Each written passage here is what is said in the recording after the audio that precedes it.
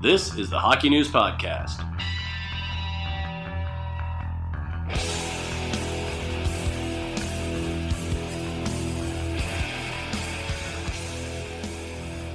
Hello, hockey fans. Welcome to the Hockey News Podcast. I'm here. Edward Fraser is me, filling in for Ken Campbell. I got full playoff beard in effect. One more game. I'm also rocking the out-of-work literary professor look. Yeah, you're definitely a philosophy TA or something. I love your poetry.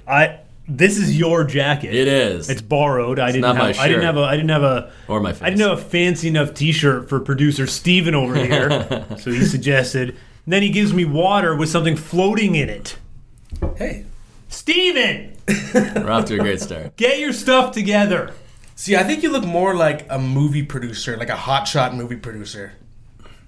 I don't know. That's the vibe I'm getting right I now. like it. Yeah. The glasses probably lend to the look, but the beard. the beard with the movie producer. Well, Yeah. Everybody just listening to this is really missing out on this gold. Yeah, it's true. You're like Scottish same Orson time- Welles. At the same time, at the same time, they are saved from having to look at me. So true. bonus for them. With me Apologies today, to you. With me today on the podcast, Matt Larkin, back from 3 weeks. Yeah, I've been away in Boston, Sick. and then sick, and Yeah. doing my thing. Cup was good. Cups was good. Cups is cups. Atmosphere was good. Atmosphere was great, and the Bostonians were great, and they were proud of their winning every championship in every sport at the same time. Is there any city that deserves to be more cocky at this point? Oh man! Like, just walk. They just strut the streets in Boston. Well, that kid. now. We all know that kid by now, right? The kid meme with that sign, that little kid who's like, I am 13 years old, and since I was born, I've witnessed, and he lists like 58 championships. Like, that kid can go to hell. Well, maybe. I want Strong that take. out of context. That kid can go to hell. Maybe by this time, the most people will be listening to this. Toronto will have something to strut about as NBA championships. But that's of no concern to us here on the Hockey News. Literally in the name. Hockey News Podcast. Ryan Kennedy on my right, not that it matters where he is seated. Boys, maybe we talk about the Stanley Cup. Let's do it. Probably a good idea. Yeah. Seems like a logical good place to topic. start. Game 7, did the Blues blow their chance to win this series by failing to win in Game 6? Yeah, I'm thinking it's Boston in Game 7, and it's not necessarily about momentum. I just think that this Bruins team, this core has seen it all. They have the experience. Game 7s mean very little to them other than this is a game we are going to win. You know, there is the idea of Jordan Binnington being a bounce-back artist early in his career. He's been very good in that regard. But there have been games where he has lost 2 in a row. There have been games, like against Winnipeg, where he gave up 6 and they lost. And then the next game, he only gave up 2, but they still lost. So I could definitely see Binnington being very good, but also Tuukka Rask being very good once again, and Boston eking out a game that's probably going to be very tightly contested. But I think the Bruins have that edge. Yeah, I agree. I think St. Louis, they had their shot, and I think it's very different being the Blues, having a home game with your first chance to ever win a championship after being in existence for, 52 years, and seeing the zoomed-out views of the city and all the townspeople ready to go crazy, and it was really exciting, but it also showed how much pressure there was on the Blues, whereas for Boston, it's like, oh, another championship, go Red Sox, go Patriots, go Pats, go Bruins. It's just it's in their blood. Say right? chowder, Matt. Chowder. Right? It's in their blood, and I think for that reason, there's going to be yes, of course, there's pressure at home for a Game 7, but it's not going to be the same for the Bruins as it was for the Blues in Game 6, because the Bruins, they've been here before, and the entire culture of the team, it's a culture of winning. It's what they're used to. And I think if you look at body language, and, obviously I'm more of a stats guy than a body language guy, but I think when the series is this close, you look for little intangible tiebreakers, and you could see the Blues and the building and Jordan Binnington deflate, I think, on the second Bruins goal, Brandon Carlo. And I've been watching Binnington throughout the series, and even being at the first couple games, you can see what happens behind the play when the camera's following the play. And after certain moments, Binnington, I thought, he's been very hard on himself, and he's doing a lot of the kind of like the frustrated kid in road hockey who's like slamming his stick and kind of just huffing and puffing, and he seems like he's his own worst enemy. And if you look at his stats in the series, his best save percentage in any game is .919, which is pretty good, but that's not the save percentage of a goalie who's stealing any games. If you're stealing games, you're in .930, that range and above, whereas Tuukka Rask has been so good that he's been, when the Bruins are good in front of him, it's great, but if they haven't been as good, he's still been great. He's been so consistent throughout the entire playoffs, including in this series, so I still think that's also a huge edge for Boston going into Game 7, and I'd like to say, no, the Blues are going to do it. They've been good on the road, but even territorially, if you look at the last couple games, it's starting to shift. I wrote down a few of the numbers and the shots even. 57-35, Boston at even strength over the past 2 games. So it feels like the ice is starting to tilt in Boston's way. My main question at this point is, Steven, did you put B12 in Matt's water? Because this kid is hyper. Am I? You're speaking 1,000 miles a minute. You got a lot to say, and you want to get it off your chest immediately. I drank some coffee before the podcast started, but hey, Eddie, if you want me to just calm it down a little bit, baby. No problem. Come on over to my poetry slam. But it's cool, man. If you want me to slow it down, I need a little more Ryan. I need a little more Ryan Kennedy out of you. All right. Oh, hey, it's Ryan Kennedy here. How's that? Okay, so Ken? We need a Ken. Oh, that's true. Are you just kenning it up? Just do Steve Carell. I can go get inflatable waving arm man off my desk and bring him. Go get him, Steven. Bring him on in here. No. Here's my thing about Binnington, though. I don't take him as a guy who's going to get rattled. Like, almost to a fault, he's been calm. Like, to a point where I've questioned at times, how grouchy is this guy? Because he comes off, he's so, not aggressive, but like just so, I don't want to talk to you. It's just about the game. Every loss, every win, it's just been, let's go, we got business, we got to go. I just don't picture him as a guy who's been rattled. That, along with, this is the 2019 playoffs, where everything is backwards, we're living in the upside down. Right. So I just don't think you can discount, and because nothing has gone according to plan. So why would this? Yeah, it's funny, even with all the evidence pointing towards Boston, I totally wouldn't be surprised if St. Louis won the game, and maybe it's, like a 5-3, 5-2 game where Ryan O'Reilly, game at least. Ryan O'Reilly goes off and Tarasenko has a hat trick or Brett something. Hull scores the game-winning goal. Yeah, exactly. And his foot's in the crease. Yeah. What's up with Brett Hull? He's having a good time out there. He's having a good time. Is he having this good of a time, though? Oh, it's down. It's drinking the water. For anyone listening, drinking the water. You just heard the sound of one of those wacky waving tube guys. Here's what I was thinking before we came on the air, though, because we were originally just going to say hot take Ken. This is Ken waving his arm. For people who were just listening, all they would just hear was blowing air. Yeah. Which is also the same as Ken. Which is just the same as Ken. Ken, we love you, but you're not here, so we make fun of you. Exactly. Games. Anything else to cover Game 7? I mean, Who's your Conn Smythe? Is it pretty clearly Tuukka Rask on Boston's side and Ryan O'Reilly now on the St. Louis side? Ooh. That sounds about right. It's Rask for sure. The Blues, to me, is a little more difficult, though. Yeah, because Jaden Schwartz was so good earlier in the playoffs, and I think you do have to look at the full body of work. But it's people tricky. don't. I agree you should. It's not the Stanley Cup award. It's not the Stanley, but it does tend to be in the finals, and I think in the finals O'Reilly's been the best. He's got 4 goals in the series so far? If that sounds about right, yeah.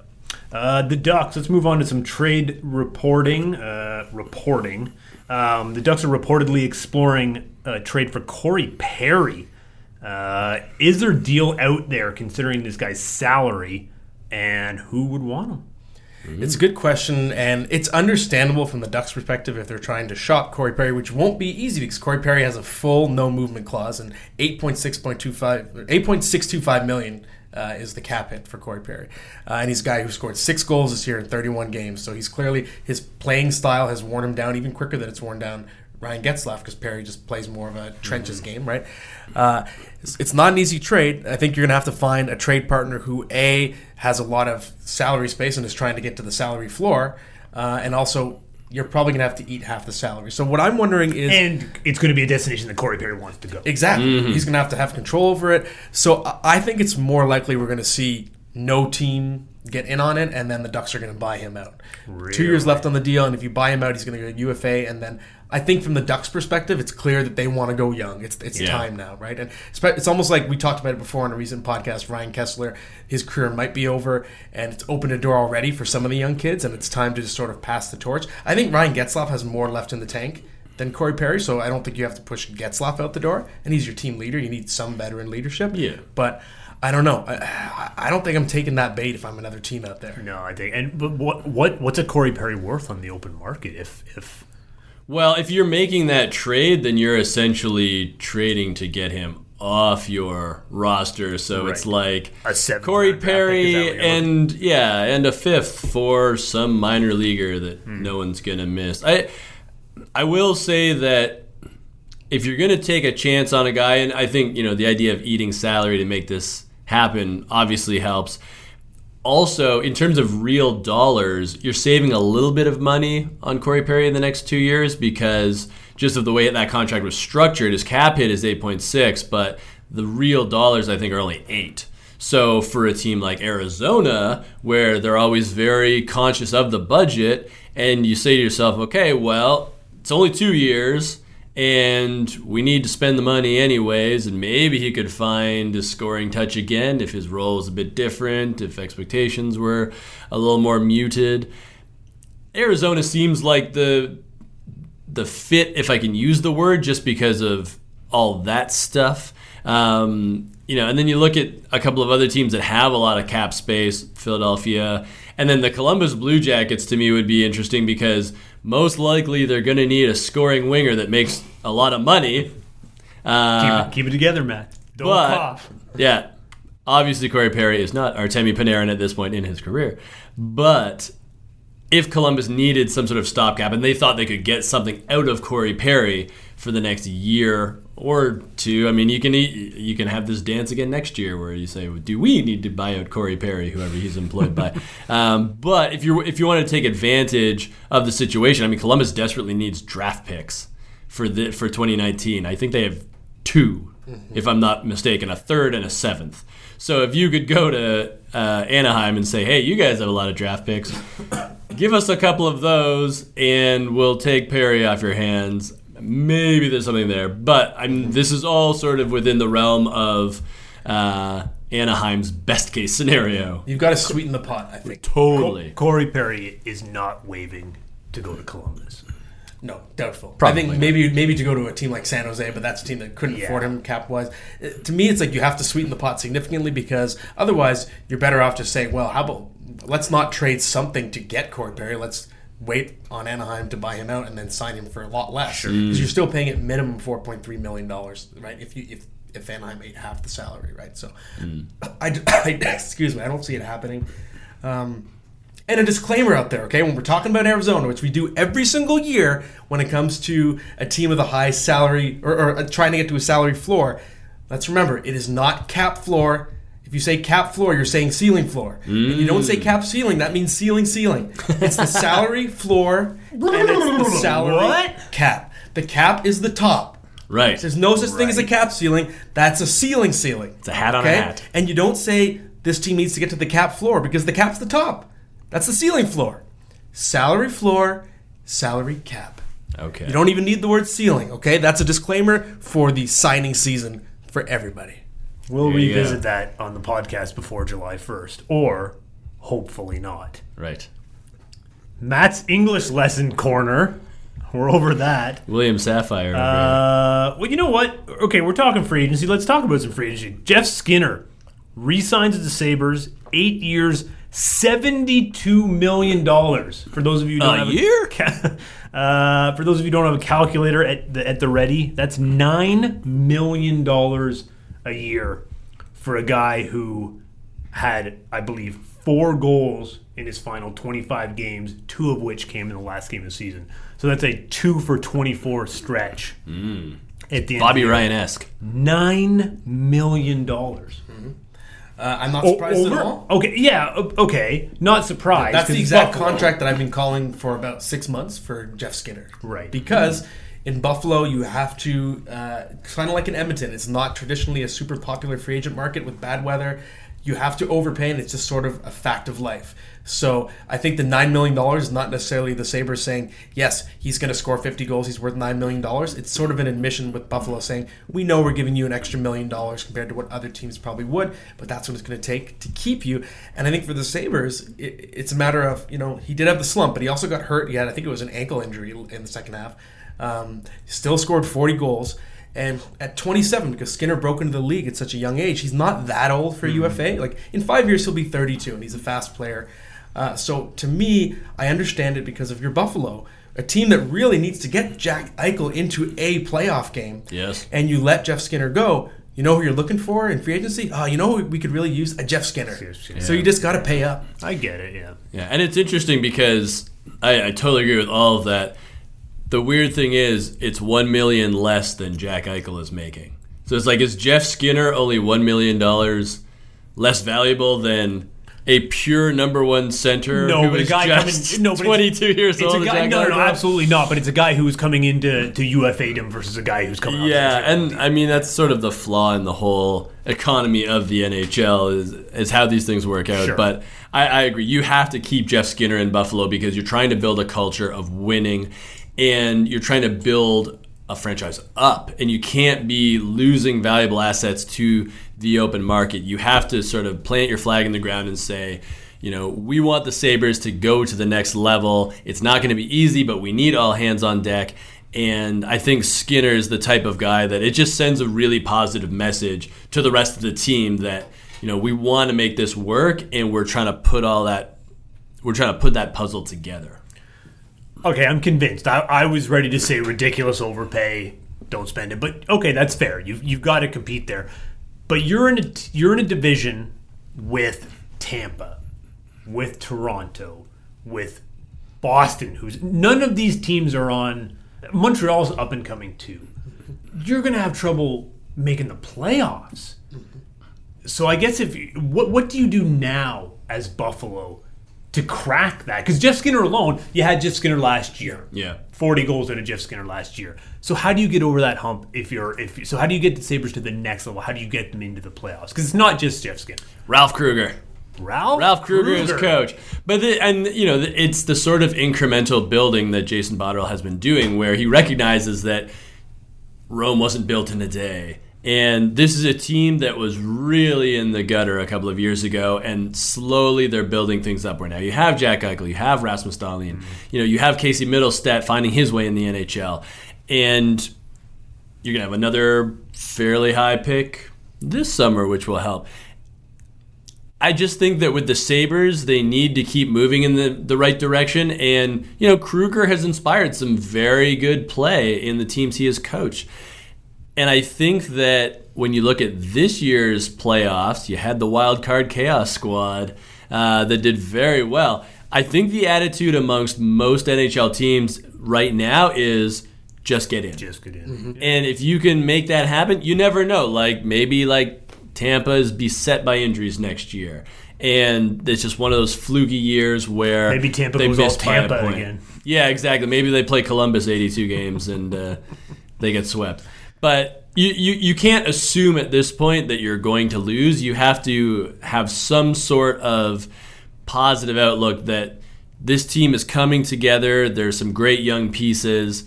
And with a new coach who is very motivational, maybe you can make something happen. So do you try to go out and find another guy in the open market? Yes, you do, and that's the thing. Because right now we know that what was missing from Buffalo this year, unfortunately, was Ryan O'Reilly. And it's not to play hindsight 2020 with the trade, but I think a few things went wrong. Whereas one, they were betting really big on Casey Middlestat breaking out and being the number 2 center. But defensively, there was nobody to take those tough matchups away because Patrick Berglund, his entire kind of career and everything that went wrong with him, he was just basically a non-factor in that trade, and that really hurt that veteran setter element of the trade, put too much pressure on Middlestat, who didn't have the year people were expecting. So I think what you need to do now is get another veteran center, and this is a year to take a shot. Even though the competition's fierce, Buffalo's got a lot of cap space, which is why I think, again, it was fine to overpay Jeff Skinner. They don't have any restricted free agents that are going to break the bank this year, so it's a good window to do it. If I'm Buffalo, a guy I would go after is Matt Duchene. Right. Because, again, you can afford him. And, yes, it's possible that, you sign Matt Duchene and you lose lose as well. You lose again, and then you have these two $9 million UFAs that you've signed, but at the same time, it's like you got to take your shot. You're getting close to a sort of critical juncture where you got to get Jack Eichel into the playoffs. And also, this team could be better next year just by virtue of Rasmus Dahlin continuing to be awesome and then playing 27 minutes a game or something next year. That's entirely possible. So I think if the Sabres go and get another marquee forward, and it's a good year to do it. You have the money, and it's a really good free agent class at forward this year. You followed Mittelstadt very closely throughout his career. Does he have, how much room is there for him to improve? Can he be the number 2 guy? Oh yeah, there's tons of room for improvement, and I think the problem is that Mittelstadt was so good so early that and he made his mark early on when he first came to the Sabres at the end of that season and put up points. It was like, ooh, next year when he's a full-fledged rookie, he's going to be awesome, but it's going to take some time where he still needs to get stronger. He still needs to round out his defensive game, and the Sabres are working on that with him. And, fortunately, those are things that you can have an impact with, and you can help him reach that next level. So it's going to take time, and, I would say, look at Dylan Strome. It took Dylan Strome several years and a team switch for him to really lock in as an NHLer. I think Mittelstadt, he probably doesn't even need that long, but expectations need to be tempered a bit. Let him grow into that role as number 2 center, and don't get discouraged if he needs to take a step back every once in a while, because he is still very young. It did feel like expectations were maybe a little too high for not only him but the team. Yeah, and especially with Mittelstadt, because he played at the World Juniors in Buffalo. Sabres fans knew what he was capable of, at least at the junior level, before he even got to town. And then, like I said, he had that great start. So the expectations were really high, and it's just a matter of letting him grow into that role as an NHLer. Matt, did you hear that Jeff Skinner used to be a figure skater when he was younger? Really? I've never heard that story ever. I think we should investigate in detail. Keeping on with free agency, in our last issue, which is our free agency preview issue, Ryan, you had a great story about the negotiation window, which is, 3 years now? 2 years, 3 years? I think it might be even up to 5. It's longer, yeah, because it came in with the last CBA. Oh, okay. Yeah. Okay, that's a lot longer then. You break it down on exactly what that means. But Ryan, for those, I would recommend anybody pick up the issue.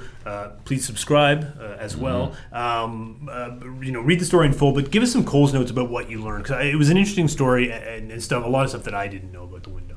Yeah, I think what was most fascinating to me is I always kind of assumed that the ability for potential free agents to visit a city was more about seeing the city itself, figuring out, would this be a good place for me and my family if I have one, and that sort of thing. But it's really more about meeting with the staff. Based on the folks I talked to, it's about figuring out what the coaches and the GM have in store for this potential free agent, saying okay, here's where we envision you, here's our culture, here's the style we want to play, and this is how we see you fitting into that.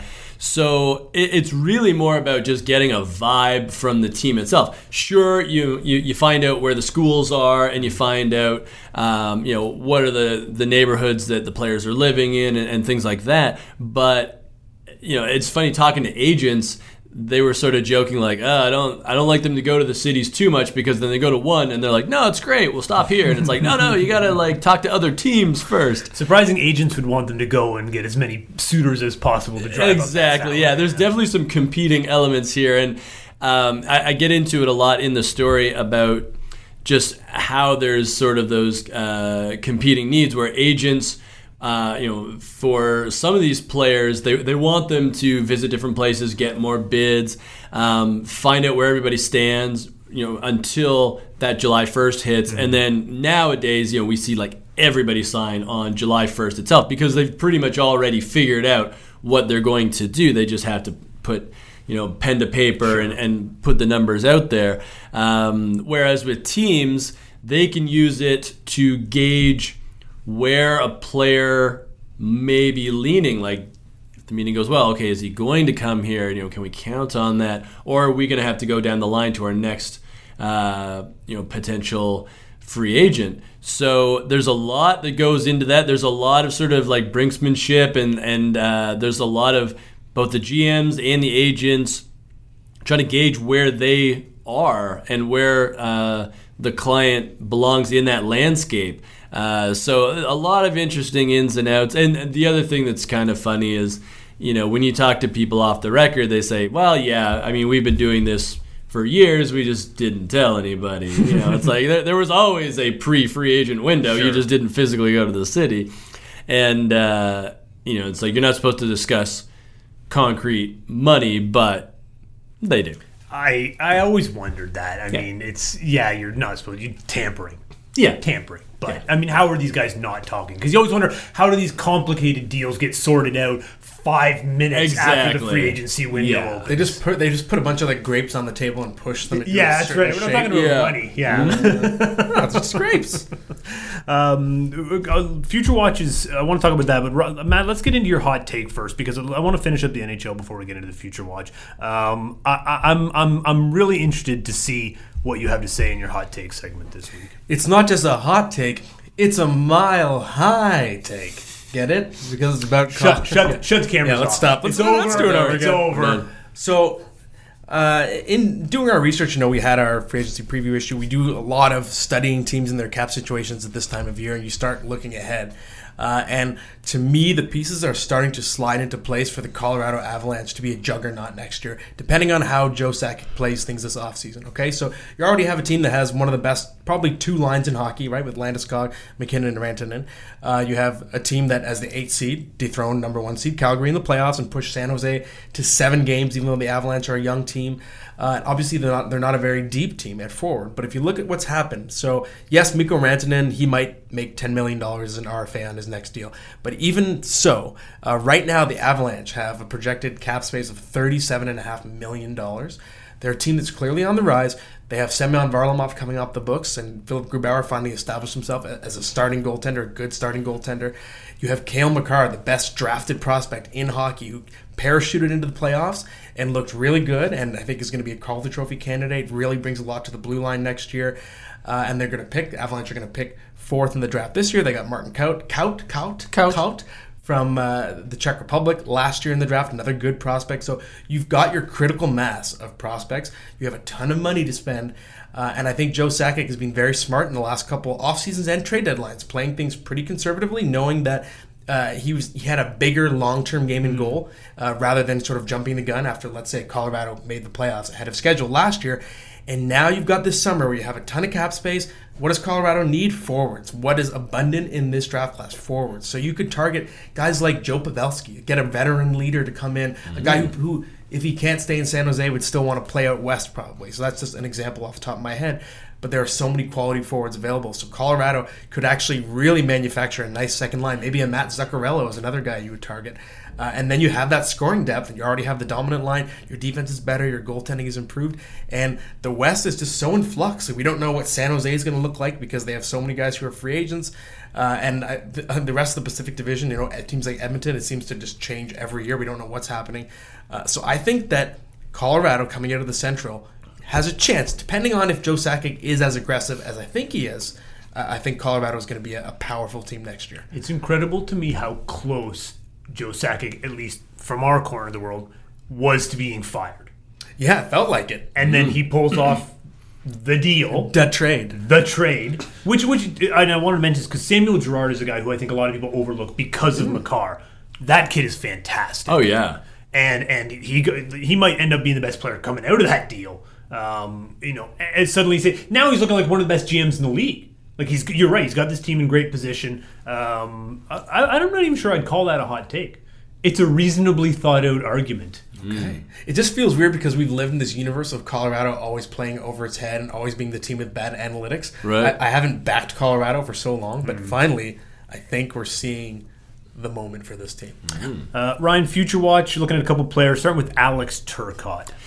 Yeah, so the draft combine was last week. I was there with Stephen Ellis and producer Stephen Ellis, who's done a much better job in the second half of the podcast. Very true. Really gotten his game back on track. Just like the Blues. He's the St. Louis Blues of podcast producers. Still did manage to get me a glass of water without something floating in it. Yeah.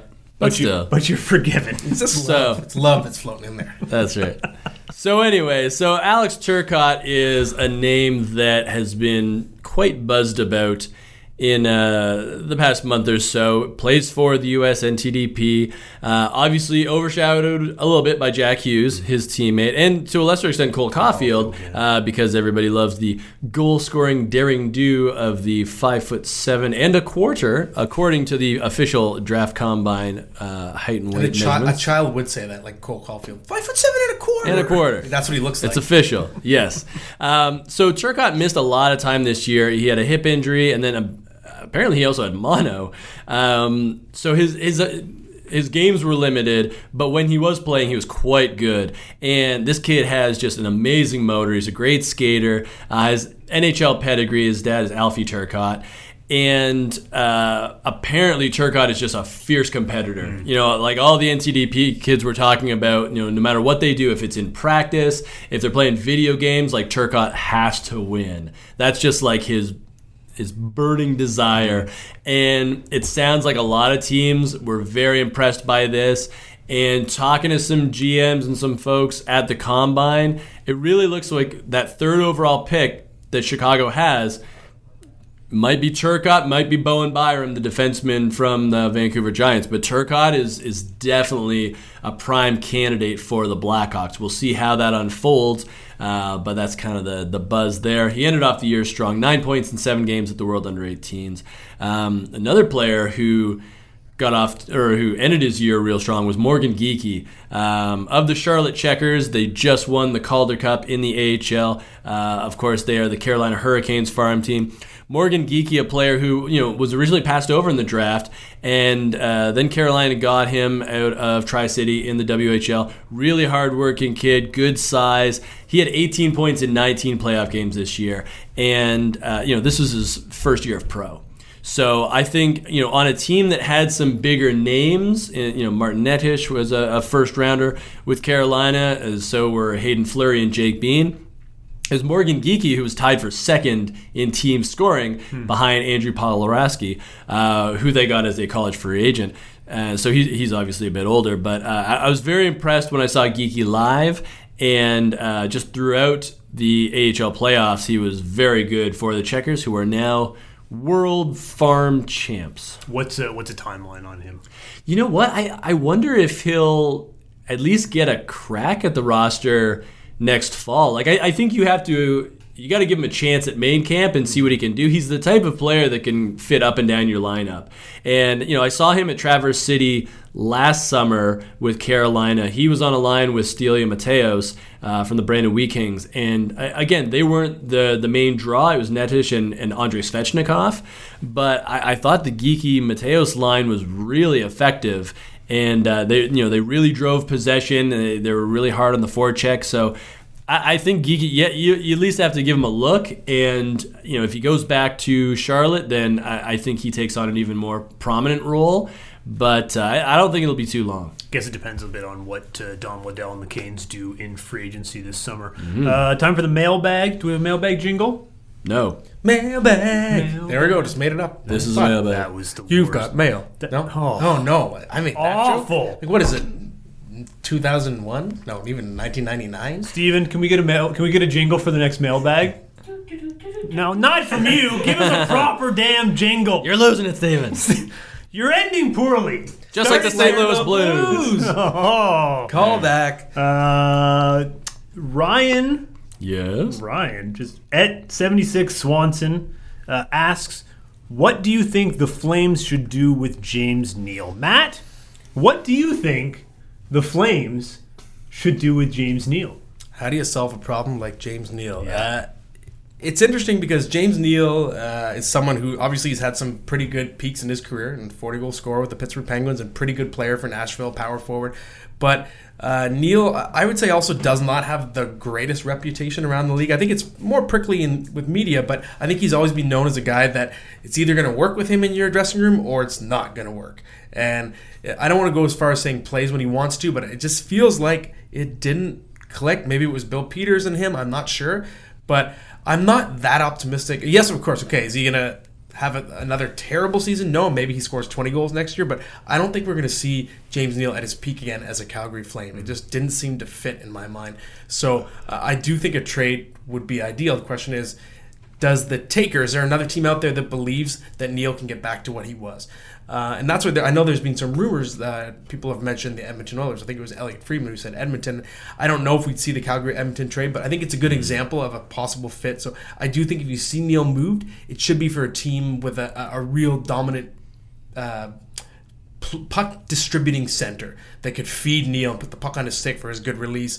And I think if he could find that type of situation, maybe we see the old James Neal come back, but I'm not that optimistic. It's not like he's 25 years old. Do the Flames, I wonder if they would they be willing to eat? And things seemed to fit so well in Vegas last year.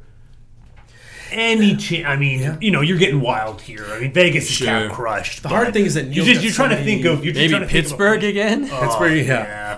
What's tough is that he's got so many years left on his deal. Yeah. So to me, Edmonton, the Edmonton idea, I kind of like because I think the Oilers are a team that might be desperate enough. Well, because that's what Edmonton needs is another old slow forward who has troubles in the dressing room. I think, but Lucic goes the other way in the potential deal, right? Because Calgary, what did Calgary lack in the playoffs? They didn't have goaltending. Actually, the goaltending was fine in the playoffs. The goaltending was fantastic. Milan Lucic comes in to play goal, right? But they did lack some size. They lacked some size, and I think so. If you're gonna sort of each team scratches the other's back to escape a problem, and maybe each guy is what the other team needs more. Yeah. Ted at that guy 11920. I feel like an idiot reading the handle. I really do. Just say Ted. Ryan, will Peyton Krebs' partial Achilles tear cause him to fall a bit in the draft? You know what? I don't think it will, based on when it happened. If this had happened early in the season, then maybe some teams would have been a little more reticent. But because everybody knows what Peyton Krebs is capable of, you've got that body of work to investigate. And he was also good at the World Under-18s for Canada. I think that really helps, where you just know that when you pick him now, he's not going to go right to the NHL. Obviously that expectation is out the window now. It's never good when a player that young misses development time, but Peyton Krebs has been in the WHL for a while now. He was a number 1 overall Bantam pick with the Kootenay Ice. They're now moving to be the Winnipeg Ice. And if anything, I feel sorry for the Winnipeg Ice, because they really needed him if they were going to make any sort of progress this season. So that's tough for them. But I think whoever selects him in the NHL draft is going to say, okay, well, we know what he's all about. It's going to take a bit of extra time. We'll keep monitoring him when he gets back to junior. And what you're left with is a very smart guy with a great tool set who has thrived under adversity on some pretty poor ice teams in the WHL. And it's unfortunate they got hurt, but he's still a pretty good prospect. I always feel like it's a short-sighted notion that teams would pass, or maybe it's just a thought by a team that a team would ever pass on a guy based on. Not that an Achilles there's a minor injury, but like a kid like Krebs, he's gonna bounce back and he's gonna be a hell of an NHLer. And pass on him, would be silly to me. I would think so. And, an example I would give is Tyler Benson, who had a great year with the Bakersfield Condors. He's an Edmonton Oilers prospect. He missed a ton of time in junior with a couple of different injuries, and it really seemed like he was snake bitten. And, it affected his development. It took him a bit longer, but once he got to the AHL, once he got those reps, he was really good. And again, that was a player who was a really high pick in the WHL draft, came in highly acclaimed. There was a lot of hype. And were it not for the injuries, he probably would have put up huge numbers. As it was, he was a good player, and now he's showing what his pedigree was all about. It was just like, as soon as he gets healthy and, gets his legs under him, he should be good to go. And Tyler Benson demonstrated that this year. NY fan at NY fan 16. 16! Way to get in early. Yeah. Because I got to figure there's going to be thousands of Ranger fans out there. And most NY of them fan, on Twitter. That could be Yankee fans? Yeah. Well, not Nick fans. Not Mets fans. Yeah. Kudos to you, NY fan, for thinking of your name 16th. Yes. No kudos to your question, though. Are the Rangers trading for, a defenseman like Trouba? No. Who would the Rangers buy out? Why would the Rangers possibly want, in the midst of their rebuild, to bring on a guy like Trouba? Yeah, I don't see that happening. And yes, Trouba is young. He's 25 years old. But I think, and I know, yes, the Rangers have been linked to Erik Karlsson and reportedly one of the potential frontrunners. But I don't think that's going to happen either because the Rangers, everything is going so right for this team. They're finally doing it the right way, the rebuild. And they're about to have picks number 6 and 7. 7 first-round picks in a stretch of 3 years. They made some good trades. They have some good kids coming over. They signed Adam Fox. It's like, from a prospect perspective, like they have the Midas touch right now. Yep. And you're going to get probably Kaapo Kakko, Vitaly Kravtsov's coming over, and everything that they've told me about him, the Rangers, Gordy Clark, their head scout, it sounds like he's the kind of guy that might be able to go right to the NHL as well. They love him. And, of course, you've got Elias Anderson, and then they've added a couple defensemen to the draft last year. So I just don't think there's a rush. And yes, Jacob Trouba, I don't think that's a deal you'd regret. Again, if you acquire him, he's an RFA, you're probably going to sign him to a long-term deal. But I just don't know if the Rangers need to think that way yet. I think unless it's like Henrik Lundqvist is driving the bus saying, please give me one more chance to contend. I think this is a year for the Rangers. Not. Yeah, which he's not. Yeah. But I think this is a year for the Rangers to. I think like next year, depending on which kids make the team, the Rangers have potential to be like this really fun, young, exciting team. Yeah. We've never really described the Rangers that way. I don't know, ever. It's never been their team personality. So I think, and especially if you look at the Karlsson example, if you're doing that, you're sort of regressing to the mindset that they had when they signed Kevin Shattenkirk. And now Shattenkirk would be, if NY Fan is talking about buyouts, maybe Shattenkirk would be the candidate. But I don't think there's anybody on the team that they're looking to buy out either. So I think it's going to be a conservative offseason for Jeff Gordon, and he's going to keep adding kids. I guess the only argument to bringing on, because, okay, so you get him, you sign him for 8. You figure the Rangers are going to be able to contend again in 3 years? Yeah, I think 3 years. Okay, so you've still got prime Trouba then, because he's what, 25, so he'd be 28, yeah. Yeah, so sure. I mean, I guess it's just, to me, where it doesn't make sense is Winnipeg's not going to give him away. No. So you're going to need to get something back, and so why would you trade assets at this point? Yeah, exactly. And it's got to be, and Winnipeg would probably want someone who helps them win now, because Winnipeg's in win now mode. So they'd say, well, we need Mika Zibanejad or something like that. And the Rangers, well, that's our first line center. And that would, you're, what's the expression? Robbing Peter to pay Paul or something? Yes, sure. Yeah, that thing. Whatever that expression is. It fits there, I think. I guess if we're living in Fantasyland, Shattenkirk, you eat a bunch of his salary. Would you take Shattenkirk and then you got a cheapy Shattenkirk to replace Trouba on your defense? But that doesn't seem like style is so different. I think the Rangers still have to add more, yeah. All right. Well, that's going to wrap up the mailbag and, in turn, wrap up the podcast. Thanks, everybody, for listening. Please go into thehockeynews.com, check out our latest issue, subscribe if you would, and we'll be back next time after the Cup, and we'll know when the season is over, because that's the official end of the season, right? Or is it the draft that ends the season? I don't know if the official end is. But it never ends. Yeah, I guess it ends in August. Yeah, season anyways. A couple of we'll talk about the winner and talk about the upcoming draft, talk about free agency, because the season, you're right, who knows what the demarcation point is, but hockey never ends.